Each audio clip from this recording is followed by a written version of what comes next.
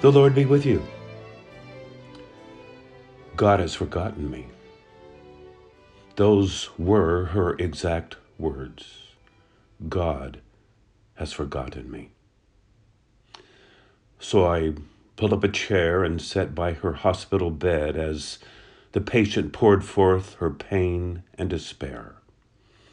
God has forgotten me, she said in many tears and suffering. As a pastor and chaplain, I've heard those words, or words like them, many times.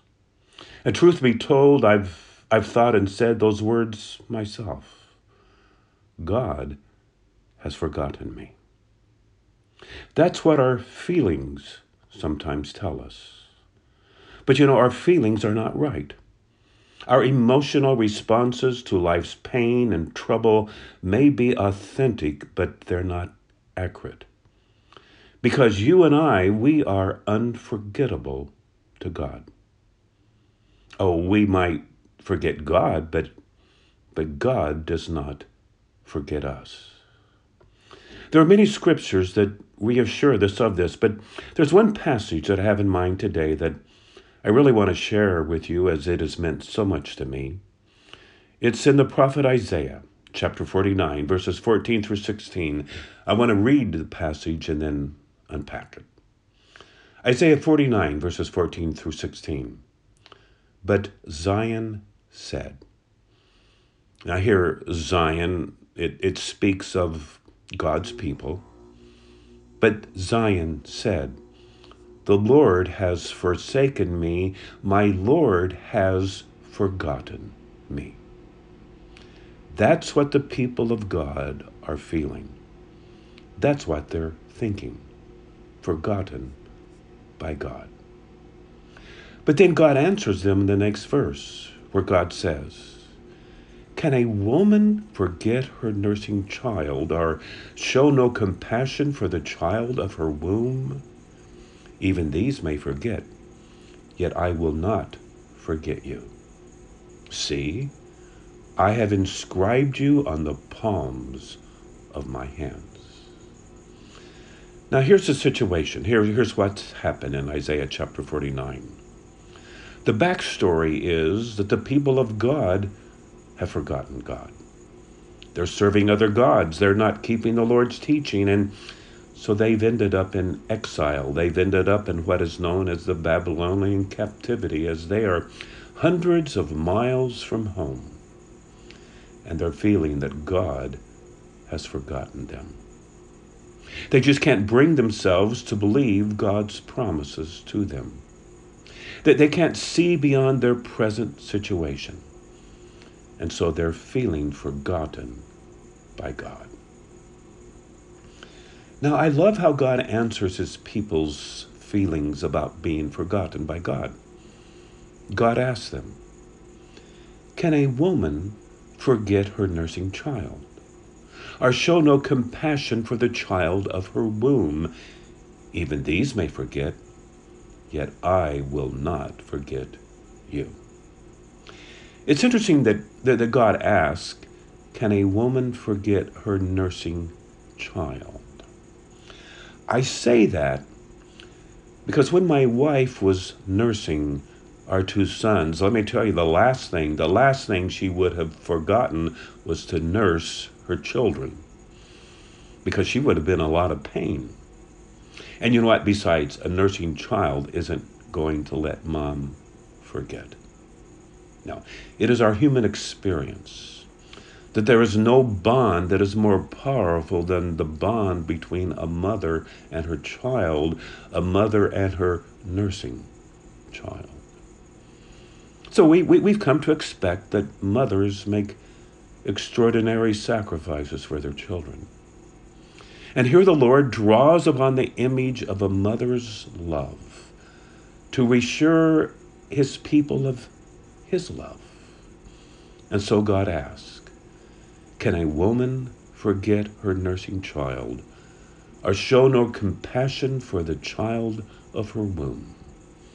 Even these may forget, yet I will not forget you. Can a mother show no compassion for the child of her womb.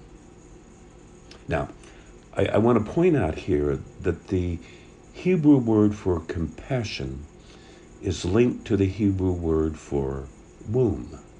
I mean, there's a beautiful wordplay here, as the Hebrew word translated womb as a woman's womb, it comes from the same root as the Hebrew word for compassion. So that the Hebrew word compassion, it is literally the longing of the womb. It is the maternal longing of a mother for her child. And God is telling us that that's how God longs for you. That God can never forget you. Can a woman forget her nursing child, or show no compassion for the child of her womb? Even these may forget, yet I will not forget you. It's a mother's instinct. It is the longing of her womb to love and care for her child. And God's love for you, well, it is infinitely greater than the love of a mother or a father. And then to drive home his point even more, the Lord says in verse 16, he says, See, I have inscribed you on the palms of my hands. Okay, we all know what tattooing is. We see it a lot as people tattoo various things that they like.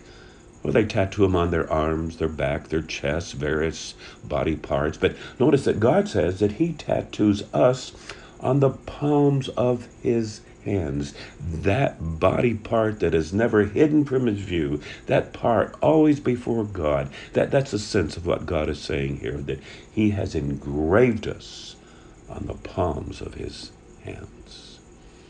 In the days of the prophet Isaiah, it was customary for a servant, a slave, to tattoo his master's name upon his body. But here God, in his loving compassion, in his maternal longing, says that he tattoos us on the palms of his hand so that he can never forget. You might forget me, God says, but I will not forget you. You are literally unforgettable to God. Sin, sickness, sorrow, suffering, despair, or even Satan cannot cause God to forget you. So do not trust your feelings of being forgotten by God. Our emotional responses to life situations can be real but not right.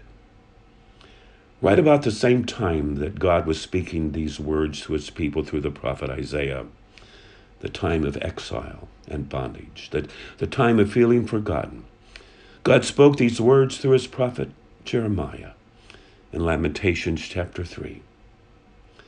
But this I call to mind, and therefore I have hope. The steadfast love of the Lord never ceases. His mercies never come to an end. They are new every morning. Great is your faithfulness. So, do not forget that you are unforgettable to God. I am Tim Smith, a fellow traveler. Thank you for listening. Until next time.